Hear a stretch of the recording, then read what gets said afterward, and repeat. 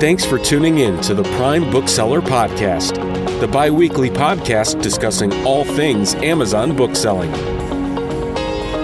Hey everybody, welcome back to another episode of Prime Bookselling. I'm Eric, and we're back with another episode. Believe it or not, it may not seem like it from your end, but I have not actually recorded one of these episodes in over 2 months. A little rusty. If my voice sounds terrible, it's because Canadian wildfires have just destroyed me this year. So we're back with another episode. We had just jumped into kind of the book selling world of things and getting more into the different methods that booksellers should use, like bookseller specific techniques. And in this episode, I was going to talk about the most common method of sourcing for a bookseller, which is basically going out to thrift stores, bookstores, library book sales to find books. This is actually my recommended way for anybody to get started in the online book selling world. And the reason for that is because I just feel like it's very simple. It's very straightforward. It really gets your hands in there. It really gets your mind working. So you really learn the tactics of what makes a good book. Most people, when they're scanning books, they have to look at the sourcing app every time they scan a book. So they see numbers over and over again, and it just starts creating a kind of a connection of what a good book looks like on that screen. So sourcing becomes second nature very quickly. And I think that this is the best way to learn that, to really get a strong understanding of that. Now, again, I might be partial to this method because obviously this is, when I started bookselling, this was pretty much the only method of sourcing that was out there. And so this is how I learned. So that might be why I think it's the best way to learn. It is my opinion that it's still today one of the strongest ways to learn sourcing. So I recommend everybody start here. So if you're going to do this kind of sourcing, what do you need? The first thing you start out with is you need to have a cell phone with internet connection. I assume most people in the world today have that. If not, you're going to have to look around and figure out how you can make that work, because that is almost a necessity at this point to source. Once you have that, there's generally, I'm going to give you 2 different apps that people commonly use today. My opinion, is one better than the other? Not really. They're pretty much the same thing. You can look into them a little bit deeper. One might provide buybacks, site pricing, and the other one might not provide it. Stuff, really minimal things, but the core data that's there is exactly the same. And these 2 apps are called Scoutly and Scout IQ. Scoutly is a little weird. To subscribe to it, you actually have to go to a website called asellertool.com, because ASellerTool runs Scoutly. So it's just kind of a weird branding thing. Either one of these apps work great. I personally have never used Scout IQ, but I know plenty of people that do use Scout IQ and they say it's great. I haven't used one of these apps. I haven't gone into stores physically and sourced in probably 15 years. Well, not 15 years, like 9 years. But when I did do it, I would use Scoutly. And I used another software, but we won't even go into that one because it is so old. And I wouldn't recommend anybody use it today. You get this app, and basically what this app does is it enables you to scan a barcode on a book, and then it's going to return pricing information to you. So you can gauge whether this item is profitable or not. All you have to do is do basic mathematics. It's going to come back. It's going to say the used FBA price is X amount of dollars. If you sell this on Amazon at that price, you'll make $6, and you just have to figure out, well, I'm going to pay $2 for this book, so is it worth me buying? $2 to make $4, I typically would tell you that's a very good buy. It all depends, though. The other important aspect to look at when you're doing this is that ASR, which is the average sales rank.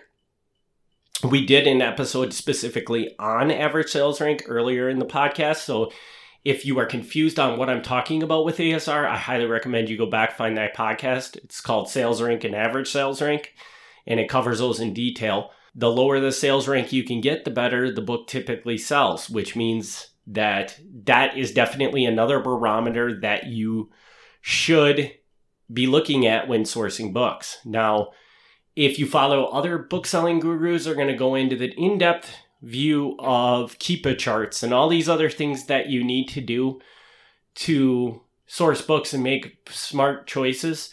And I can tell you that Keepa charts do work. They do work beautifully if you know how to read them. My experience with booksellers is that most booksellers gain nothing by using Keepa charts because most booksellers truly don't understand how to use them. They just know that they're supposed to use them. They use them, but they use them in a not very practical way. And it thus just doesn't really help them with sourcing. Most booksellers that I know personally all use Keepa charts. We have compared numbers to see who sells more books, who has a better sell-through rate on their books. And I generally come in very close to them without ever looking at a Keepa chart. I never used Keepa charts because when I started, Keepa charts did not exist.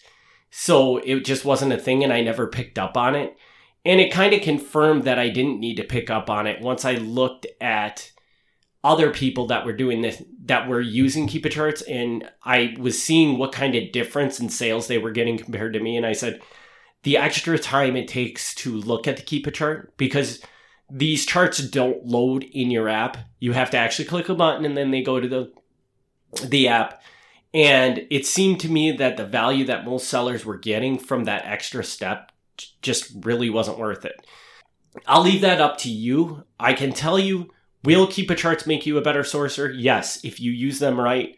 I happen to know a bookseller that lives and dies by Keepa charts, but he has his use of Keepa charts is at a whole different level than what your average seller is. The data that a Keepa chart provides is powerful. The data that a Keepa charts provides is very powerful. If you are not going to learn how to use that data properly, then it's my opinion, you just cut it out. And I think it's a great way to start by not utilizing Keepa charts when you first begin. And the reason why I say that is because the hardest thing about becoming a bookseller is just doing it. But being a bookseller is not hard. Being successful as a bookseller is not hard. What's hard is getting it going, because it does take, compared to most businesses, it doesn't take a large amount of capital to get going. Because most people that get into bookselling they're not weighing the pros and cons of starting a McDonald's or going into bookselling. They would never start a McDonald's, but they're thinking about bookselling, if that makes sense. So even though the cash outlay for a bookseller is very low as opposed to somebody starting a McDonald's, the expectation of a person starting a bookselling business is way lower than a person's, because that person would never even consider starting a McDonald's because it costs so much to start. Even though it's not, in comparison to other businesses, not a huge expense to start it, it is a huge expense because the people that typically are getting into this business, they're getting into it because they see it as a business they can start that doesn't cost a huge amount of capital. And with that said, it still does cost capital. And a lot of times I find that with many booksellers, that capital is uncomfortable. The time it takes to truly learn how to source a good book is it's a lot of work. It's a lot of upfront work. Once you get going and it becomes second nature, now you're not really doing anything. You're going out to a store and looking at books and being successful. To learn that is a curve, and it takes time and it takes patience. And I think by immediately trying to throw in something as confusing as a Keepa chart into the bookselling world, the bookselling world is already confusing enough, and a Keepa chart is just one more thing to distract a person from not succeeding. My recommendation is to avoid, at least initially, don't worry about a Keepa chart. But like I said, if you listen to any other person out there that's teaching Amazon bookselling, they all seem to live and die by Keepa charts. Don't take my word for it. You have to make that decision on your own. Maybe I'm just a really silly bookseller that doesn't use Keepa charts. I have been doing it for 13 years. I have been successful for those 13 years.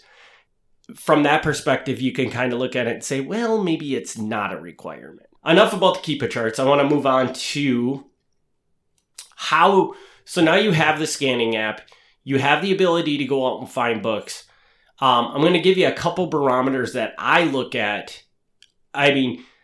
When I describe myself to any other bookseller, I always tell people that I'm an extremely lazy bookseller. And the reason for that is because I keep everything as simple as possible. It's just better for me the way my brain works. When I go outsourcing, my sourcing criteria is very simple. I am a seller. We talked about the MFN program and the FBA program on a previous episode of this podcast, and I do both avenues of selling. And the reason that I do that is because I feel that both programs are unique and ideal for books, because obviously FBA is just the better program. You get better sales, more items sell, they sell faster. The FBA program is opening it up like Amazon saying, hey, here's a program to sell to our best customers. Well, obviously, you want to sell to their best customers. So that program's a given. Now, there's 100 limitations on that program. And that's what makes MFN so powerful, is that even though MFN books don't sell as well, generally as FBA books do, MFN opens you up to be able to sell anything and everything, because you can hold those books as long as you want.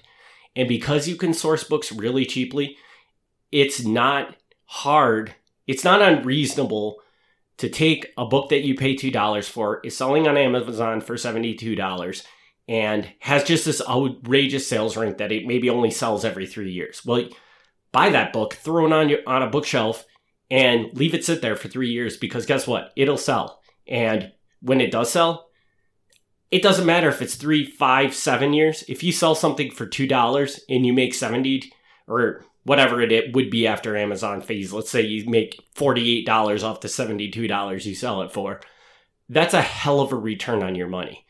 And take it to any financial advisor and say, should I spend $2 to get back $48 5 years later? Any financial advisor would say do that all day long. So the MFN program is unique because, especially for a bookseller, because it opens you up to so much more of the book catalog. Because some books that I would buy, that I would never touch with FBA, I have no problem buying MFN, because I know I can buy them and I can just leave them sit there and just wait for that day that they sell. I do both programs, and when I'm sourcing, generally what I look for on FBA items, I want to be able to make a $10 profit off of anything that I sell over the cost of the book. Plus, that book has to have an ASR of under 2 million. On the MFN side, the profit is exactly the same. I go for a $10 profit. On that side, I will go up to 3.5 million on the sales rank, because I know I can leave that book sit there. And I actually limit myself at 3.5 million on the MFN side, only because I feel like I can get enough books under 3.5 million that I don't go any higher than that. For other booksellers, I would tell you that if you're not getting the inventory you want, I would play with that sales rank. I would go higher than that. Maybe 3.5 million, I would add more profit into it. There's no reason to take that up a notch and take those risks on those books, especially if you're sourcing them.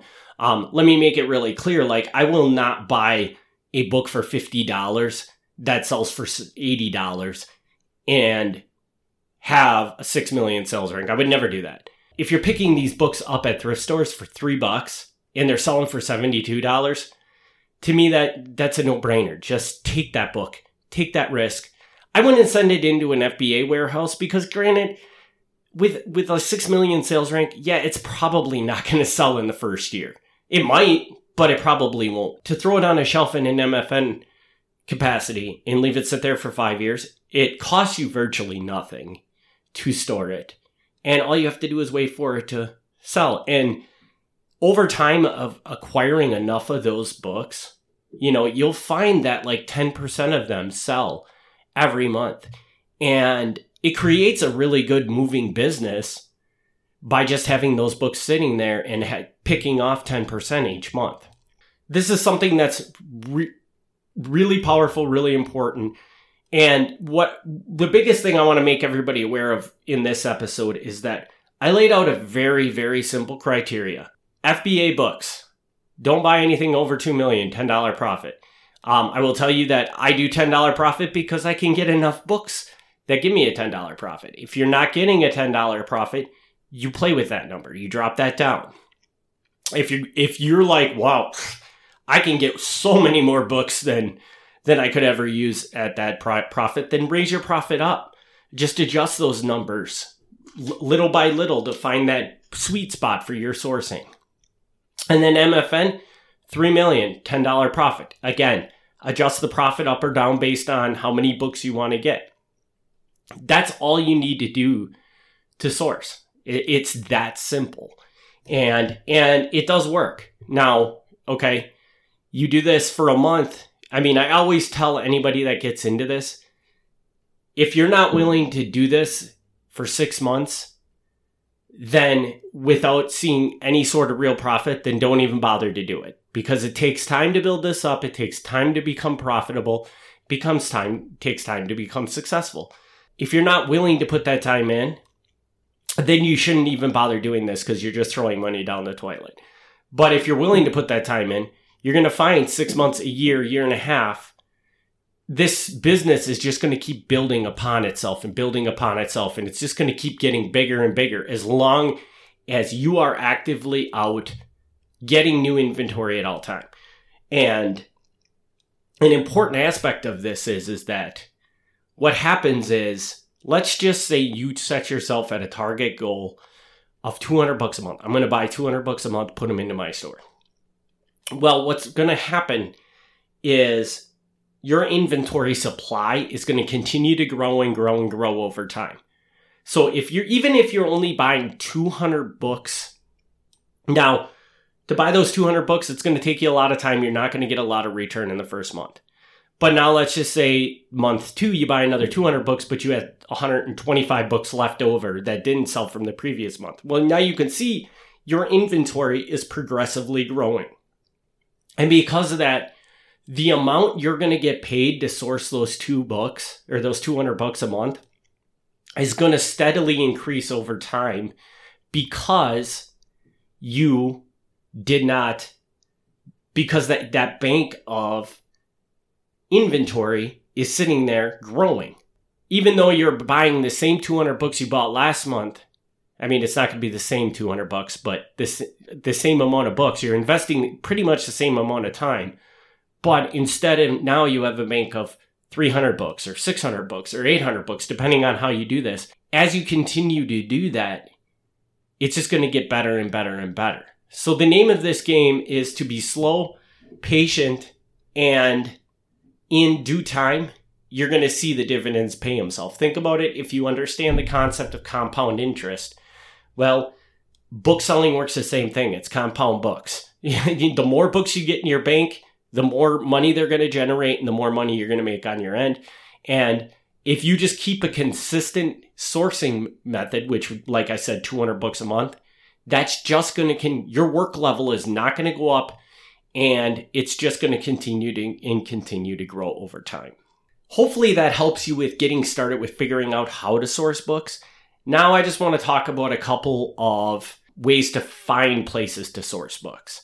Like I said, most people do library book sales, bookstores, and thrift stores. Well, bookstores, thrift stores, easy. Go to Google, search thrift stores near me. They'll give you a list of all the thrift stores near you. Go to Google, type in bookstores near me. Same thing. They're going to give you a list of bookstores near you. And so that's a good starting point. And depending on where you are, you might have a lot, you might have a little. When I used to go out and physically source bookstores, we did a lot of Goodwills. We did a lot of half-price books. They were both really, really good sources for us. That might be a good place to see if you have any of those options in your area. And the other big option that you have is going to be library book sales. And library book sales are exactly that. They're just book sales put on by libraries to get rid of excess inventory they have. They bring in a lot of donations from the community, and they'll have sales with all those books. And so like a lot of these libraries will have an annual book sale to sell those items. And those are great ways to get a hold of books. They can be competitive depending on where you go. We used to do a lot of shopping down in the Chicagoland area, and the booksellers, at least 15 years ago, 10 years ago, They were ridiculous down there. There was people throwing elbows and stuff, like getting kicked out of sales because of the things they were doing to try and get these books to sell.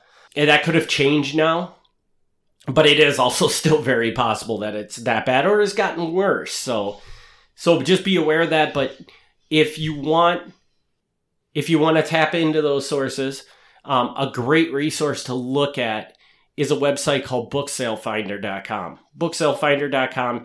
You're going to go to it and you're going to look at the website and you're going to think, man, this thing looks like it was made in 1980. And that's probably because it was. But it still is the definitive source to find library stores in your area. So they have a little map there. You just click on your state or whatever state you're going to, if you're going to another state, and it'll bring up all the different sales that are happening in that area. Not every sale on the planet is on there. Yeah, if a library doesn't know about booksalefinder.com, they don't put the book sale on there. So, and people swear by, if you can find those book sales that aren't on booksalefinder.com, they're gold, because there's going to be no other booksellers at that book sale. They're extremely difficult to find. And I can also tell you from a lot of experience with dealing with booksellers and the way they source, that every bookseller sources in a different way. So even if you go to a book sale and there's another bookseller there, or there's 10 other booksellers there, you will still be able to find books, because inevitably everybody's tastes are slightly different, and those booksellers are going to leave back books behind that you would buy, and vice versa. You're going to leave books that they would buy. So that's another key to this, is if you ever go to a place and see somebody there scanning, and don't just walk in, look and say, oh, he's scanning, I'm done, I'm out. At least give it a try. Because that guy could be leaving every book that you want behind, because his criteria for books is so different. At least give the store a try and first see. Don't be thrown off by somebody else being there, because it's still very possible that you'll be successful. The other thing I will say, I just want to add this about half-price books. Should have said this when I mentioned them before. If you do go there, we never had much success with their regular price section. The key to half-price books was to go into the clearance section. That's where we had the most success as booksellers.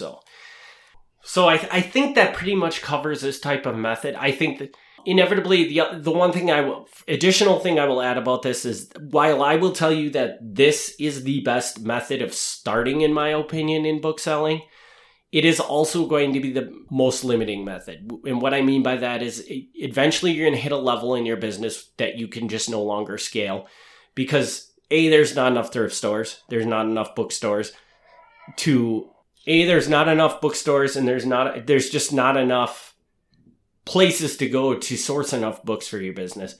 And 2, you just don't have the time. And yeah, you can start bringing on employees and stuff like that. But as I think we get through this podcast, you'll start learning that there's much more efficient ways that you can look at sourcing books to scale your business, rather than having like 15 people running to thrift stores and buying books for you.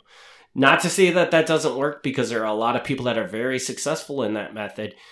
I think there's better ways to do it, because there's just sources out there that have way more books than a thrift store does. And if you think outside the box, you can easily source from them and build a sustainable business that doesn't require 10 people being paid to run around to thrift stores and buy books for you. So our next 3 sections are going to, or I believe our next 2 podcasts are going to be all about sourcing books. So we will go into further detail on those in those episodes. And you'll start hearing some of the other methods. In particular, I'm going to talk about the methods that I do for sourcing books today. So with that, I'll wrap this episode up. As always, if there are any questions about anything Amazon bookselling relating, feel free to drop me an email, sales, S-A-L-E-S, at kingsridgemedia.com. Also check out the links in show notes that will direct you to the different sourcing tools that we provide. As of right now, we have a program that gets you access to leads list for books, which is something I've never seen available, but we just generate a list of books that we think you can profitably buy off of eBay and sell on Amazon using the FBA program. and you can check those out. We actually do have an MFN one too. The MFN one is not nearly as big as the FBA one, but there is an MFN list as well, so you could get involved with that. We also do have a couple suppliers that we work with that we can actually bring an inventory into our warehouse, prep and ship in for you if you are interested in that service too. That service is, we do have a cherry picking version of it, which means you get a list and you look over that list to find books you want. We also have an automated side of it where you just give us criteria of what you're looking for with your books and we automatically order them and send them into your store for you. So if either of those programs are of interest to you, check out those links in the show notes. And if there are any questions, again, just reach out to me, sales@kingsridgemedia.com. Thanks everybody for tuning in. We'll see you on the next episode. Thanks for listening to the Prime Bookseller Podcast. Join us for the next episode as we discuss all things Amazon bookselling.